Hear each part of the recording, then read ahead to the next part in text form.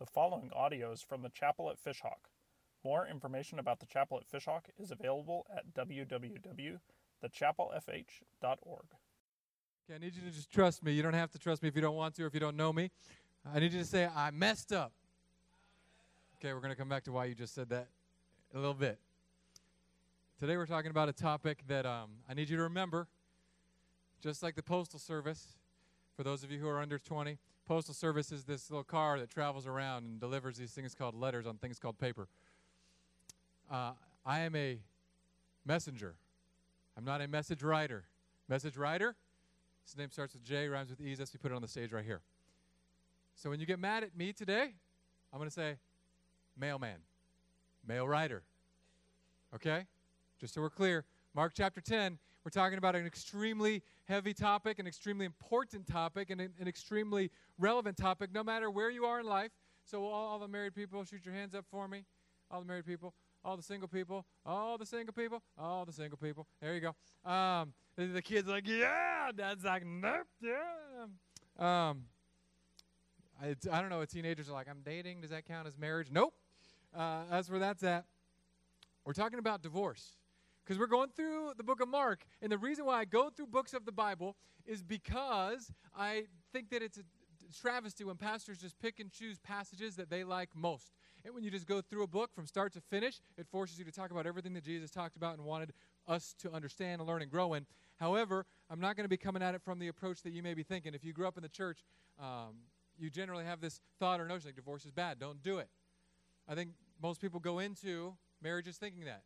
I've never officiated a wedding, for example, when I'm there saying, do you? And the person says, I do for now. I've never done that. They go in bright-eyed and bushy-tailed, all the hopes and the dreams on this person to make them happy. The only people that think that are people on their wedding day. And you realize that person can't make you as happy as you thought. But we're going to come to that because we're talking about divorce. Jesus is going to talk about it. We're going to talk about it. Amen. What's the phrase I had you say in the beginning? I messed up. Okay, Mark chapter 10. Hopefully you're there by now. If not, it'll be on the screen behind me. I'm going to pray. We're going to read and jump into a bunch of God's word. Father, today's topic that you recorded for us, you wrote this down so we would have it forever. It is hard, and there is pain involved. There's fear involved. There are questions. There are doubts. There are insecurities. And Lord, the church has done a terrible job of heaping shame and guilt upon people who have gone through broken and messy relationships. Lord, I pray as I always do that your grace would be a banner over every situation, that we would understand your word clearly this morning, and that we would all be inspired, whether single, married, dating, engaged, to be exactly who you have called us to be, nothing more, nothing less. In Jesus' name, all God's kids said, amen. I want to start out by saying right out of the gate, if you get mad at me, I'm forwarding your email to Jesus. Okay. And he, Jesus, left there, and he went to the region of Judea beyond the Jordan, and crowds gathered to him again and again, as was his custom. What he did over and over, he taught them. And Pharisees, every time you see this in the New Testament, Pharisees are the religious leaders of Jesus' time. So you need to imagine a group of pastors and priests are going up to this guy who's teaching a little bit differently than they are, and they say, we don't like what you're doing. They were constantly trying to trick him. And believe me, I've been in both sides of this. There's not many groups scarier to run into in public than a group of pastors together. I don't know why this is. Even when I'm hanging out with pastors, if we tell people we're a group of pastors, then they clean up their act right away. If you see some of your parishioners, like do you remember when you were in school, like you teenagers or elementary kids, middle school kids, you see your teacher outside of school, and it's like they're in a National Geographic movie, like there's Linda in the wild. That's what it's like when people see me. They stop swearing instantly, and I milk that. Like I don't think pastors should be put up on pedestals, but since people do, I milk it. Like if people, they're lying to me, I'll say, you just lied to me. When you lie to a pastor, that's 2 times sin. It's not 1 time, 2 times sin. Pastors are people just like you. I'm a messenger of God. You're a messenger of God. I'm here to tell people the good news of Jesus. It just happened that God gave me a fast-moving mouth, big lungs, and a brain that likes books. So I have this job. But God has given some of you other jobs, sales, military, teaching, baristas, whatever it is. We're all messengers of God. And just because someone's a pastor or priest doesn't make them better. It means they should strive to be what they teach, because hypocrites are stupid and we're all hypocrites. We're going to get there. These guys, the pastors, came up to Jesus. I love it. Jesus only gets mad at pastors in the whole Bible. They call them Pharisees, but I love that. And they're trying to trick him. It's like when my kids try to trick me. Never mind. Is it lawful, they said, for a man to divorce his wife? Divorce was a hot topic then. It's a hot topic now. He answered them, what did Moses command you? And they said, Moses allowed a man to write a certificate of divorce and send her away. You have to remember back then, historically, God was unfolding what proper relationships looked like, but he worked within fallen and broken humanity. There was a time when people around the world treated women like property. Now it's becoming less and less. Praise the Lord. And Jesus was at the forefront. He was a man out of time, elevating women to a position no one else had ever done. And the Pharisees are trying to make excuses for their sin, make excuses for their decisions. Moses said we can give her a certificate, which is what we do today. Give certificates and we part ways. Jesus said to them, because of your hardness of heart, he wrote you this commandment. Essentially saying because he knew you'd fail. He wanted you to have a little means of peace. But from the beginning of creation, God made them male and female.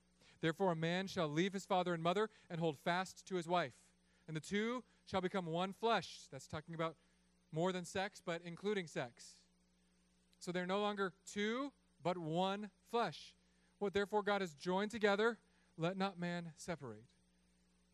And in the house, the disciples asked him again about this matter and he said to them, whoever divorces his wife and marries another commits adultery against her. And if she divorces her husband and marries another, she commits adultery. May God bless the reading of his word. Divorce in the 70s, 80s, 90s, and throughout history in different pockets was like the bad thing, the scarlet D.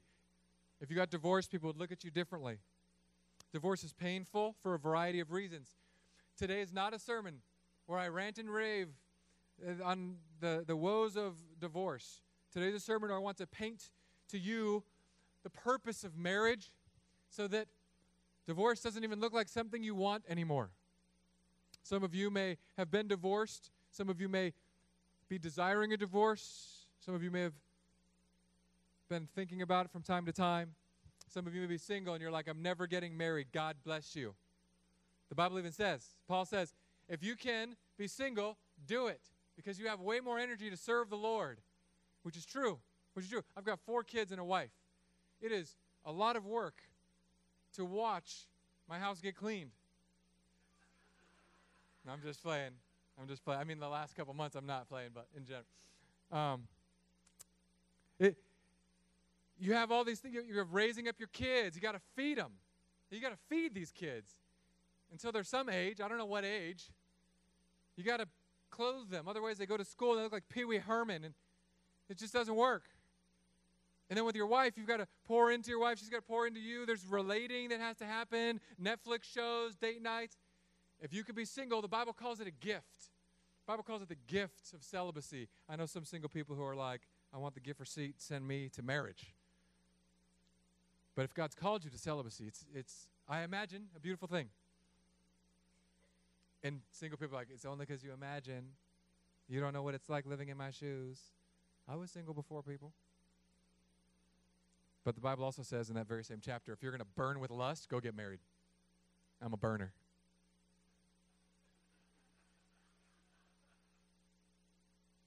I need you to understand what today, I need you to get a picture of what marriage is so that you'll understand why divorce breaks God's heart. And we're going to read through a bunch of passages. If you want these, just email me. Hey, can you send me the scripture notes, and I'll just send them to you because we're going to be going through some and just breaking it down. Because you have to understand what marriage is before you just say, divorce is bad. Because here's what we do in the church. We say, divorce is bad. Don't ever do it. And I've seen this not dozens, hundreds of times where couples are together legally, but they're functionally divorced. But in order for that to know what that means, we have to know what it means to be functionally married. Genesis 2:18. The Lord said, It is not good. The man should be alone. I'm going to make a helper fit for him. God made this and this and this, and every time he did, he said, that's really good, that's really good, that's really good. God made a dude and looked at him and said, this guy is not going to make it without some help. Sometimes women read that and they think, why are we the helper? I read that as a man and think, why am I helpless? So it just depends on glass half full, half empty. But I just want to paint we're going to skim across the surface here. So men and women need each other. They fit together. It's complementary, not say nice things, but fit together for a specific purpose. In the same way that males and females have a biological difference, plumbing-wise, there's also a spiritual difference that God has hardwired into relationships between men and women. It says in Genesis 2:24, therefore a man shall leave his father and mother and hold fast to his wife, and they shall become one flesh, become one, become unified. It's more than just a physiological act. Being one flesh is a mingling of souls and emotions and lives together. This is part of the reason why divorce hurts. It's not just people leaving and walking separate directions in life. It's literally a fraying of souls. And before you start thinking about your own life, if you've been divorced or want divorce, I need you to understand, we're going to get to this point where we begin to understand we've all begun to fray the mingling at some point or another. Hebrews 13:4 says, let marriage be held in honor among all, and let the marriage bed be undefiled. For God will judge the sexually immoral and adulterous. A marriage is something that is honoring. A marriage bed is something where you come together and you connect with love and grace and tenderness and intimacy. A marriage bed is not something that you bring into the second glances, the addictions to pornography, the affairs. Those things tear away from this. God is saying this is what marriage ought to be, a thing of honor. Here's one of my favorite verses.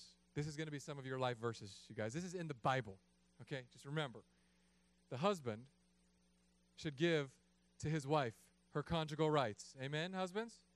Amen. And likewise, the wife to her husband. We had one.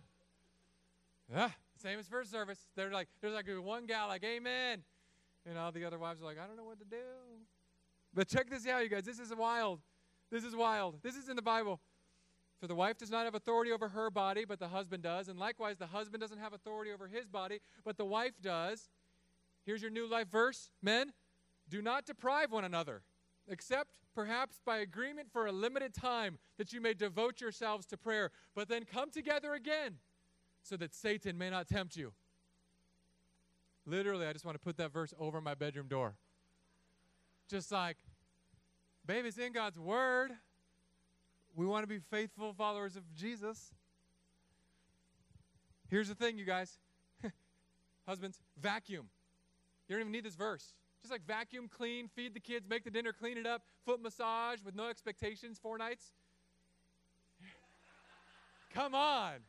If I don't get more amens today, I'm gonna get more preachy. If you haven't figured that out yet, it's because you haven't been married more than 2 months, okay?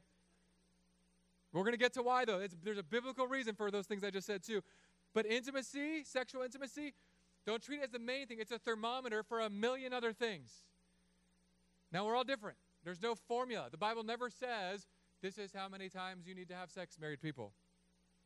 The Bible does say, be intimate with your wife. There's a whole book about sex where it talks about how to have sex, or how they had sex in this beautiful poem, where the guy starts it out by looking with his eyeballs at her eyeballs. He doesn't just jump in like a puma, okay? That's not biblical. Biblical intimacy is a life experience, a whole life, meeting a whole life under a covenant before God. And it serves a purpose. It's not just, God just didn't think up in the heavens, what can I do that's going to be really fun? No, he created it for a purpose that has to do with him.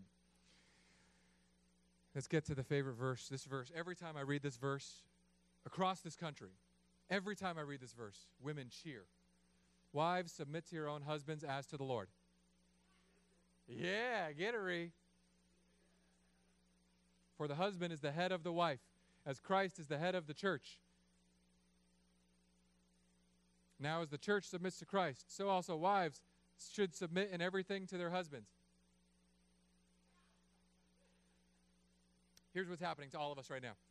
We are born in the last however many years, century. Our brains, some of you who are younger, are thinking, that does not make sense with the way that I think relationships are supposed to work. I encourage you today to ask yourself this question. If there is a creator who hardwired relationships to work a certain way for your joy and satisfaction in that relationship and ultimately in him, is it worth it to you to question some things? And if you read the Bible and it never disagrees with you, or then you're not reading the Bible correctly. The Bible should confront you in areas where you are different from God. And this may be one of those areas where our minds are like, oh, that's not how modern people work. But I need you to hear this. I need you to hear this. Husbands, same section, Ephesians 5 is where this comes from. Ephesians 5:25, husbands, love your wives as Christ loved the church and gave himself up for her. Now you might think, the women seem to get the short end of the stick. We have to submit. That's what the Bible says. The problem is that you're not reading this in the correct translation. I'm going to give you the new ghetto version of Ephesians 5:25. It's just the one that I twisted in my twisted head. Husbands, die. Die for your wives. That's what that means. Just because they use the word love and it's the same word we put on Valentine's Day cards doesn't mean the same thing. It doesn't mean have fluffy butterflies towards your wife. It means husbands, die like Jesus every day. Never stop dying. Now, it's when I read it that way that I think, can I submit? And she die? No. There's a wiring. There's a wiring, just like we have biological wiring. There's a spiritual wiring. It's the reason why, in general, like God created men to do certain things. We're generally bigger. I'm speaking in generalizations. But when there's a bump in the night, in our houses, for those of you who are married, it's usually not this sound. Thud, thud, thud. Hey, sweetheart, can you go see what's going on downstairs? I mean, I know we're in Florida, so I know there's like that one gal who's like there in her PJ pants with like a garter belt and a 9mm. But generally speaking, bump in the night. Husband goes downstairs. We die first. This means we lay down our lives first. No matter what is going on in a marriage, you die. If your wife, husbands, loves you, good. Keep laying down your life. You're going down to say, I'm gonna die for you. I'm gonna serve you. I'm gonna do what Jesus did for the church. I do for you to the best of my abilities. I wash your feet. So Jesus did. He washed his feet. The modern day marital equivalent of washing feet is still washing feet. Like, get your wife a pedicure. Give her foot rubs. I need to do that more. This message was too convicting for me. And my wife left, so now I could be more honest. Vacuum the house. Do the dishes. Scrub the pots and pans. I'm guilty. Every time I cook, my wife cooks, she'll wash everything. I cook, whatever was the most stubborn pot or pan, I just put dish soap in it and water, and I tell her, it's soaking. I'll get it later. By later, I mean next week. And then, like, magically, some little fairy comes in and gets it put away for me. A husband says, I will give everything. That's the call on a husband. And it's this picture, not one of, here's the person in charge and leading, and here's the one meek and kind. No, it's a picture of a husband saying, I'm gonna give everything. I'm going to sacrifice everything till my knees are bleeding. I'm going to serve you. I'm going to leave my comforts, because Jesus left his comforts of heaven to come down here. I'm going to leave my man cave, bat cave, whatever you call it, and get there and get grimy and serve and love. And in the same way, the wife is there in the Bible, and that same passage says that women are called to respect and honor and love and submit. I'll tell you what's a lot easier. If a man is laying down his life daily, I promise you from experience that the wife will want to submit and trust and respect. If a man is not living in the Christ-like mantle put upon him of saying, I'm here to serve, I'm here to be humble before you, it becomes really hard for a wife to want to trust, respect, and love that. I think there's a reason why God put this mantle on husbands. The reason I talk so passionately to men is because I've been doing this pastor thing for 2 decades now. And women come to church more than men. Mother's Day attendance is higher. Father's Day attendance is lower. We need men. Men who will say, I'm going to give it all for this. And if you want your marriage to find a semblance of peace and joy and satisfaction, ask yourself, could it be that there's a creator who created this picture? And this is the purpose of marriage. He created this picture, we learn in Ephesians 5, so that your life, couples, is a living picture of Jesus' love for the church and the church's love and respect for Christ. So when people look at your marriage, they say, that God is amazing. That God lays down his life for his bride. This is what Jesus did for us and what God calls us to do in marriages. And I don't want to talk today just about how bad divorce is. We've heard those sermons. We've felt the condemnation. What we need to ask ourselves is this: how many of us are already getting functionally divorced in the midst of being married still? You're still there married. You're under the same roof. You say, I love you. You give the driest, unhappiest peck on the cheek before work. Functionally, that picture of a husband saying, I will die for you, I will die for you, I will serve you. And the wife saying, I trust you, I love you, I'm here with you. That's what the picture is. But we all of us, me, the reason why I said I messed up, because all of us start fraying at that picture. There's no one that's perfect. No, not one amongst us. There's only Christ. Many of you know, I know, I've seen, I've experienced, I've watched, I've tasted and seen what happens when a marriage becomes just a legal binding document. But all the stuff of the actual relationship is just in the garbage. It's been destroyed. Dishonor, unfaithfulness, mistrust, lies, deceit, addictions, or just I'm not going to serve them. I don't like them, screaming, yelling. Husbands die. Someone has to be the first one to lay down their life, to put their head on the line and say, no matter what it takes, I'm going to serve and love. I will not stop. You can go to marriage conferences. They'll get you a bunch of tips and tools, which are great. I've read a lot of marriage books. My favorite is probably Love and Respect by Dr. Eggerick. But at the end of the day, the best marriage advice that I've ever heard from me is, die like I died for you, Ryan. Die. Everything else really falls into place, because you begin to build a picture of this mutual love and submission and sacrifice. It gets harder for us husbands, and then I'll start picking on all of us together. There's a verse in 1 Peter 3, verse 7, says, husbands, live with your wife in an understanding way, so that your prayers may not be hindered. I need you to think about this. Husbands, if you don't understand your wives, you're going to pray, Lord, and God's going to be like, what was that? What? I didn't hear you. That's okay. That's what the Bible says. Here's why it's odd to me. It'd be cool if the Bible said, wives, live with your husbands in understanding ways so that your prayers may not be hindered. But let's be real honest. It's easy to understand a man. Like, not being sexist here. Men are just a shade up from savages. Like, feed us, bed us, be near us. You don't talk, doesn't matter, most of us. We're like, we're good.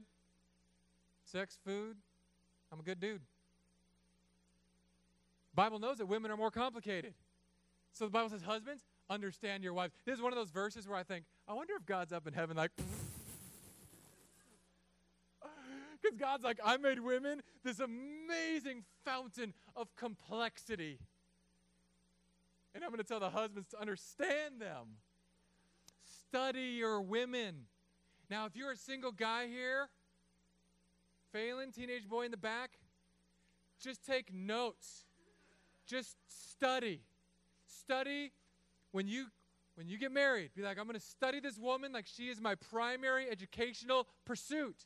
I want to know what makes her tick. I want to know what makes her fall in love. I want to know what makes her angry so I don't do those things. Study. Men, just treat your marriage like a documentary. Crikey. She's coming out of her natural habitat. Her fur looks unkempt. How can I get her to be pleased today? And put into practice. Yeah. Does this make my butt look big? I'm walking into a trap right now.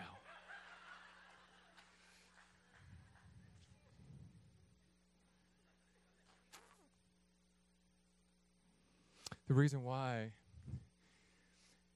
it should be your pursuit if you're in marriage is because there's a mingling of souls. And you, me and my wife, and you and your spouse, you're this picture. Single people, hear me. You need to know some of these things because they matter for your life as a single person as well. It matters that when you are unmarried, that Christ is your head. That you have this direct relationship. It's just not as visible to everyone else around you as a marriage is. But this mingling of souls, this two becoming one. My hope today is not that we would just walk away thinking, yeah, divorce is bad. I know, I've heard from the church. My hope today is that you walk away thinking, marriage is good and it's worth fighting and dying for. And this is where my marriage has been just falling off the rails. But I want to get it back. I want to be that picture for my kids, for my husband, for my wife, for those around me, to show people this is what God's love looks like for us. And this is what our love and trust and respect looks like. And you just model it. I don't want my sons to have to ask me, Daddy, what do dads do? I want my kid, if I asked him, hey, do mommy and daddy love each other? His appropriate response should be like, too much, ew. That's the goal. I think most of us know, divorce is bad. The reason why is because it's this picture that God is painting through your lives, getting threads pulled out of it, having tar thrown on it. And here's the good news. Every one of us in here has failed at marriage. If you're married, and if you're not married, you will fail. Every one of us in here, according to Jesus. Jesus said, if you've looked at a woman or a man with lust in your heart, you've committed adultery in your heart. We're adulterers. We're liars. If we've broken an oath, we've exaggerated truth, you're a liar. So you're an adulterating, lying thief. If you've ever stolen anything, if you've ever been angry at someone, you've murdered them in your heart. Literally, Jesus says, lust, anger, lies. When you do these things, it's showing that the seeds of those actual things have already taken root in your heart and are growing. These seeds of destruction. So if you can start your marriage on that note, saying, hey, girl, I'm a lying, thief, and adulterer. I might have killed people, but I want to love you forever. Will you spend the rest of your life with me? The more open and honest you can be, the better. My goal in all my premarital counseling when I do it is I say to the couples, okay, imagine that your life is a deck of cards, and your life is a deck of cards. My goal isn't to give you all these tools. My goal is to dig into your life and flip over as many cards that are there, not just the good hands, not the royal flush of all the good things that are you, to flip over all the bad stuff and flip over as many of yours. And then I say, now you look at their life and you look at theirs. Do you want to have that person with you for the rest of yours? And if you do, we call that marriage. And Matthew 19 would say, you're no longer two, but one. What God has joined together, let not man separate. Don't let humans, including yourselves, unravel what God has joined together. Here's the good news, bad news. Good news, bad news. We've all unraveled. The reason I know this is because we're all human. And here's what bewilders me in the church. Bewilders me. People are married, and we've made such a high and lifted up picture of marriage. I've known many, many, many, many couples who are married, and they've been married for 10 years, 20 years, 30, whatever it is, and they're miserable. Can you imagine that? Someone says, well, we've been married for 50 years. I hate them, but I stayed married this whole time. I think God is really proud about that. How about God might be happy if you actually kept loving your spouse? God doesn't want the shell that's empty on the inside. It's just, you know when you get ice creams at Dairy Queen? And they do your cone or cup, and they don't put anything in the middle, and you're heated. I'm heated. Dairy Queen, they're repeat offenders against me. I get my ice cream on my cup, and I'm eating it. And I get after the first little cone of destiny, and I see that inside, it's basically like someone just took ice cream and like smeared it around the edge of the cup. It's just empty. And I look at it and think, what a ripoff. That's what some of you guys have done with marriages. You've made it look all fancy on the outside. Everything's good. but on the inside you've let it hollow out. You might have stayed together 50 years. Kudos to you. And sometimes it does take that. Sometimes there might be a spouse that doesn't like you, and you as a husband, you just die to yourself. Serve. And it may be that. But I promise you that God's ideal in this is to have a marriage that continually falls back to, yes, we failed, and now we're going to show how much God loves. We failed, we show. Husband fails, wife forgives and loves. Wife fails, husband forgives and loves. Over and over and over again, so people can see what forgiveness, grace, and mercy look like. If that's been you, if you've been living functionally divorced, I could put it another way. In modern terms, we might say, oh, I've got an anger problem. That's putting you're functionally trying to divorce part of your spouse from connecting her to God and painting this picture. Oh, I'm addicted to this thing. You've begun to put something on the painting. We've all done it. Every one of us have done this. I'm asking you today to be honest with yourself, to say, yeah, I messed up. I need Jesus to save me again and again and again. I need Jesus to save my marriage again and again and again. I need Jesus to redeem my singlehood so I stop craving marriage. One of the interesting things about counseling people is that I've met a ton of single people who want to be married, and I've met a ton of married people who want to be single. It's very interesting to me. Both of them think that the other one's going to give them happiness. Happiness is not going to be found in your spouse. If you've looked to your spouse to make you happy and be your primary source of joy and identity, you're in for a big letdown. If you're a wife and you've turned to a man, you've realized pretty quickly that we are not fonts of happiness and faithfulness. If you're a man and you turn to getting married to your wife because you thought that sex would finally be the fulfillment you thought it would be, you find out very quickly sex doesn't work like you think it does in your brain when you're a single man. There's one person that can fulfill you, one person who can satisfy you, and it's the same person whether you're married, single, or otherwise. And if you don't get him into the middle of what you're trying to do, it will be impossible. Whoever divorces his wife, Matthew 19:9, except for sexual immorality and marries another, commits adultery. There's this thing with sex that God keeps driving in. There's something more to sex than just biological beings combining for a moment. It has to do with some spiritual reality and weaving together of souls. That's why. If you ever wonder, why does God talk about adultery? Why does God talk about divorce like this? Because God knows how he created souls to exist. Here's a good one. So as I was prepping this sermon, it's like heavy. I'm feeling like, oh my gosh, Lord, I've failed. Thank you that you died for every one of these failures. Help me to be a better husband. Lord, I need the resurrection power of Jesus to get me off the couch, to love my wife more. And then as I'm all heavy, I'm like, just my eyes are all teary at my desk. I read this verse. In my mind, this just whiplashed me. For a married woman is bound by law to her husband while he lives. But if her husband dies, she is released from the law of marriage. And for whatever reason, as I was like all serious and like praying and like, Lord, I read this husband, and I just saw like a mental picture of my wife holding my life insurance policy, looking at me on a bad day. It says, this is the Bible, a married woman is bound as long as her husband lives. Oh, really? I've joked before about my life insurance policy. I think it's a good thing if you get married and have children, especially to get life insurance. If you don't, go do it. But picking it is precarious.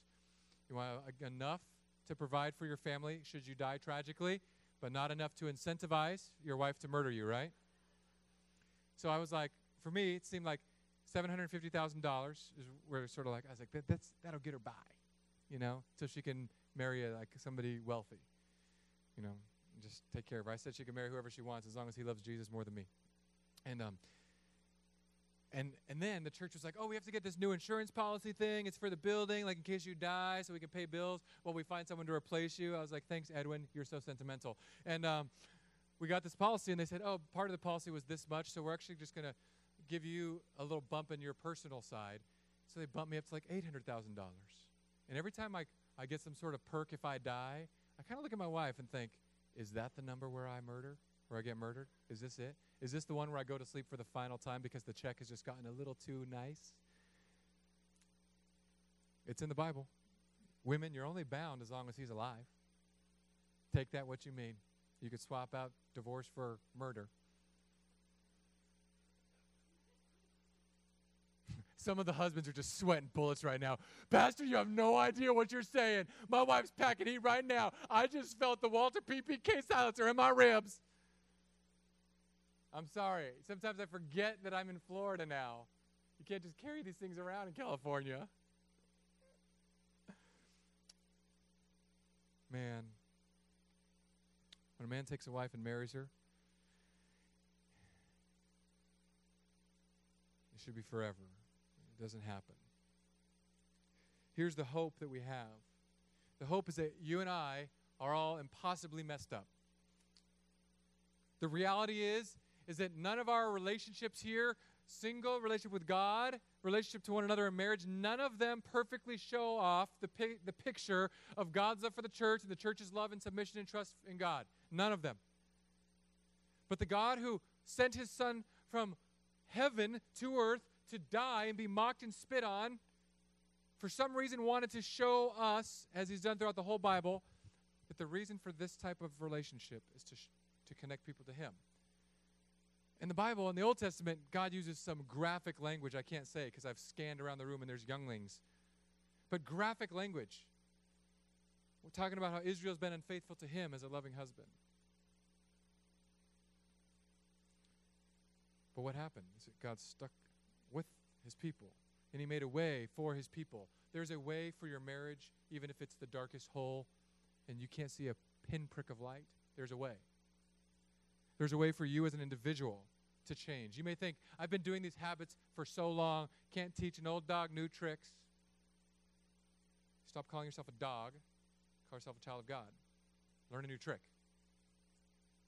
If God can raise Jesus from the dead, if God could raise Lazarus from the dead, if God could heal the blind, if God could take the little girl who had just died and lift her up by the hands and call her back, if God could take someone's hand who is withered, extend.